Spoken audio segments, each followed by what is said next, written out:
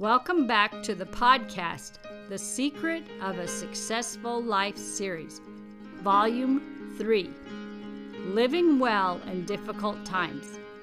In this new volume that begins in September of 1929, we will learn about Harry and Clara beginning their new married life together with some expected and unexpected events taking place. This episode is titled, Financially, You Two Are Set for Life. Clara and Harry, come in. We're so glad to see you. Harry, when did you get back to Iowa? Clara just picked me up at the train depot in town this morning. The whole church is anxious to see you. This is going to be a special weekend with you and Clara getting married this Saturday afternoon, and then your ordination to the ministry on Sunday. You two sure know how to pack a lot of important services into one weekend. Well, this weekend of September 14 and 15, 1929, will be a special anniversary in two ways for you two. The church is so honored that you want to get married here and that you think enough of this congregation to want to be ordained here. Now, there's some important matters we need to discuss before then. This wedding is different than most around here. Most people just run off and get married. But this Clara of ours wants to have a church wedding. Harry, she wants me to walk her down the aisle. Well, that sounds like a great compliment, Mr. and Mrs. Hunt. Harry, you are about to marry into this family, and we have some things we want you to know about. So you two sit down at the table, and Grandma and I'll visit with you.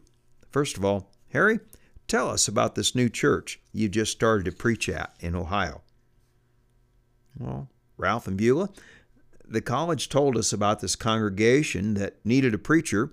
The church is located in Winslow, Ohio, a farming community about like what we have around here. The town is about 50 miles northwest of Cincinnati. The church has been established for almost 100 years and has several people in attendance. I realize that there are several Christian churches in this area, but when you get back in the Ohio area, there are Christian churches almost everywhere. Before school was out last spring, the church agreed to hire me. Clara and I had gone to look the church and community over and feel we can start our married life there.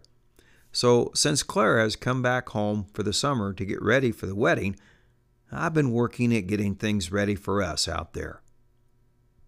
Harry, tell us about the house you two will be living in. Grandma, the house is a big farmhouse with plenty of room. There are outbuildings where we could raise a few hogs, have some cows and chickens if we wanted to do so. In the recent years, the preachers who lived there chose not to do that kind of work. There are a few acres connected with the property for pasture. Back in the day when the preacher needed a horse to get around, there was pasture and hay ground for that need.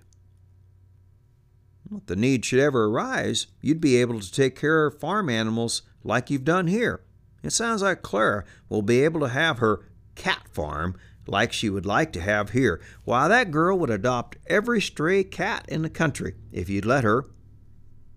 Grandma, I think we'll have some pets. Growing up in the city, I could never have a dog or cat. This is something we're looking forward to. Okay, enough about the small talk. Harry, how much are they paying you? Now, Ralph, isn't that their business and not ours? Mr. Hunt, the church there is paying me $25 a week. When I finish college next year, they promised to give me $30 a week. That is a right good income for these days. Harry and Clara, we've never seen the nation's economy like this before. These last few years have been very prosperous for us. Well, I want you to know that I've already paid for next year's schooling and am saving for a car to use in ministry. Harry, that is part what we want to talk to you about. After Clara's parents died, the banker confessed to making Clara's dad pay for a loan that was already paid for by his dad. The banker returned the original amount of $500 and, like Zacchaeus in the Bible, repaid that amount by 4 times. I was given the job of overseeing that money. So in the last few years, that amount has grown considerably. Clara's education has been paid for from that amount and is all paid up for her last year's school. So with the trust fund, I have invested most of the balance in stocks and bonds, which are returning quite a profit right now. The way things are going right now, you two will be set for life financially. Grandpa, Grandma, I truly appreciate everything you've done for me, and now that I'm going to marry Harry, thank you for explaining these matters. I want you to know that Harry has never told me how to spend that money. I know he is marrying me because he loves me and not for the money. But, Grandpa, there's something I want to say about this setup. I know you are turning Papa and Mama's farm over to us when we get married. I want to keep that as long as we can. That land reminds me of my parents. However, there's something about this trust fund that I feel uneasy about right now. Ralph started to tense up at this last comment, but remained quiet for the moment. Gathering her courage, Clara said, I just don't think we should have all that money in the stock market. I'd feel a lot better if we put some of it in a fruit jar down in your food cave. That way it's safe in the event of a fire or tornado. I really don't trust the banks after what happened to Papa. Now, girl, where did you get those kind of foolish ideas? Those stocks are making a good profit. Do you realize what you would lose by cashing in on them now? Seeing the hurt reaction in Clara's face, Harry said, Ralph, I can see that both of you have very strong feelings about this issue. I suggest that we each pray about it and visit more in a day or two. Since Clara is asking you to put part of the money in a fruit jar in the cellar, it's not like we're going to be taking it with us. The money will still be good, and if the stock market remains good in a few months, who's to say one could not reinvest it then? For a future in-law, you do make some sense. But I'm going to pray about this. Now on to other business. Today, when you go to the courthouse to get your marriage license, we'd like you to take our car. Leave it at the car dealership where I need to have some things taken care of. When you're done, you can pick it up, okay? After dinner, Clara and Harry got in Grandpa's car and started to drive the 10 miles to the county seat. Honey, Grandpa really hurt my feelings this morning. Oh, sweetheart, I could see you were getting upset. It was good you kept quiet and not add fuel to his fire. Harry, I've never seen Grandpa like this before. It's like he has suddenly had to become a boss over our lives. Sweetheart, let's try to see this from his point of view. You've been in their home for several years.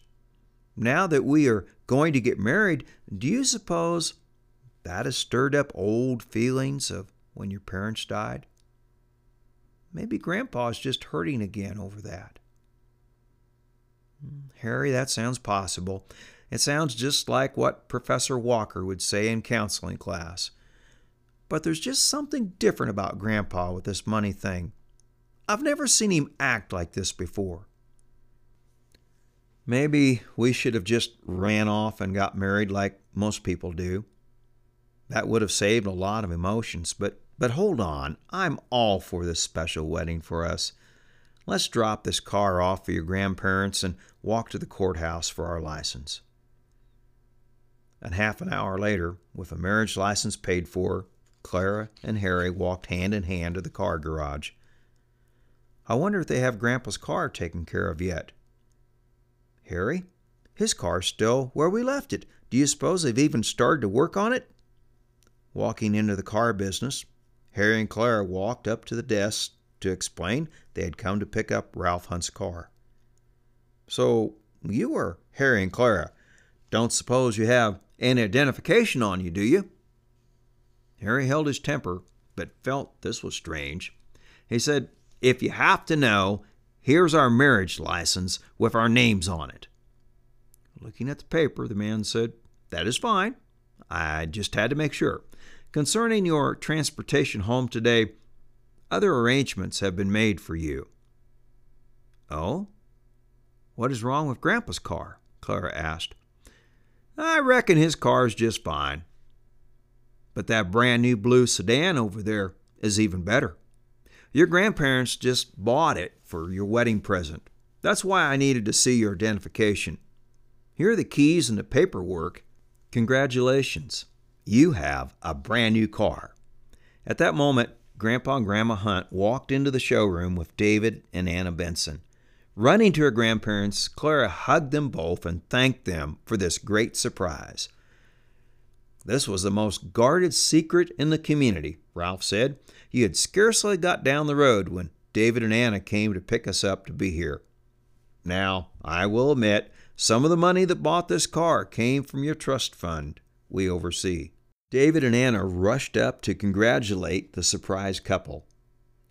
"Harry and Clara, this new model is a great improvement over the old style that's been on the market for almost 15 years. This car has an electric starter and a good 4-cylinder engine. Instead of 2 forward gears, this car comes with a 3-speed transmission. You should have plenty of room to travel back to Ohio with this. Now, Anna and I have something special for you also. Since you will be moving some things to Ohio, we had a special trailer made for you. You can move many things with a trailer pulled behind this car. Why, the day might even come when you'll want to haul some livestock in a trailer like this. When you get in your car, you can pick your trailer up at the blacksmith shop." Harry and Clara both took turns driving their new car that afternoon. Never in their wildest dreams had they thought they would receive a new car for a wedding present. "Honey, I've been thinking, now that your grandparents bought us this new car, what are we going to do with the car fund I've been saving for?" "Harry, you've often said you would like to have a good radio. You've outgrown your crystal set you made. You know, with a good radio, we could even pick up signals from here in Iowa. If I ever get homesick, that would almost be like being back home again." "Okay, Clara, let's buy a good quality radio. Why don't we wait to buy one out there, so that would be one less thing we have to haul in this new car." Later in the week, Helen Macintosh, along with Walter and Julianne and family, arrived from Chicago for the special events that weekend. The rest of the week seemed to drag by, but Saturday evening finally arrived. The temperature was hot that day after the wedding service. The wedding couple then greeted their guests outside. Many of the people brought gifts to the wedding. When Frank and Betsy Benson stopped by with their gift, it was no surprise that they gave a new ice cream freezer. When Walter and Julianne greeted Harry and Clara, Walter shook his little brother's hand and said he had married a very special girl that had become close to them also. Julianne said, "Clara, you're now part of our family. We have felt so close to you for years, but now you're even closer. We wish the very best for you both." The next morning, Mr. and Mrs. Harry Macintosh were in church. The attendance was quite large, and a wonderful fellowship dinner followed the service. During the meal, Walter Macintosh caught David Benson and said, "I've said it before, but you Iowa farmers eat all the time. This is a wonderful meal. We just love coming out here to visit. I guess we will have to start taking some of our vacations back in Ohio so we can visit Harry and Clara. But we'll still come here as often as we can. our family has been greatly blessed by Clara's family. We cannot begin to tell all the blessings that has brought us. We're so proud of those two. David told Walter, now that I think about it, Clara really is part of my family now. Walter, Harry, your brother, just married Clara, making her Anna's sister-in-law. So my adopted sister is now our sister-in-law. That afternoon, the elders of the church led an ordination service for Harry to dedicate him into the Christian ministry.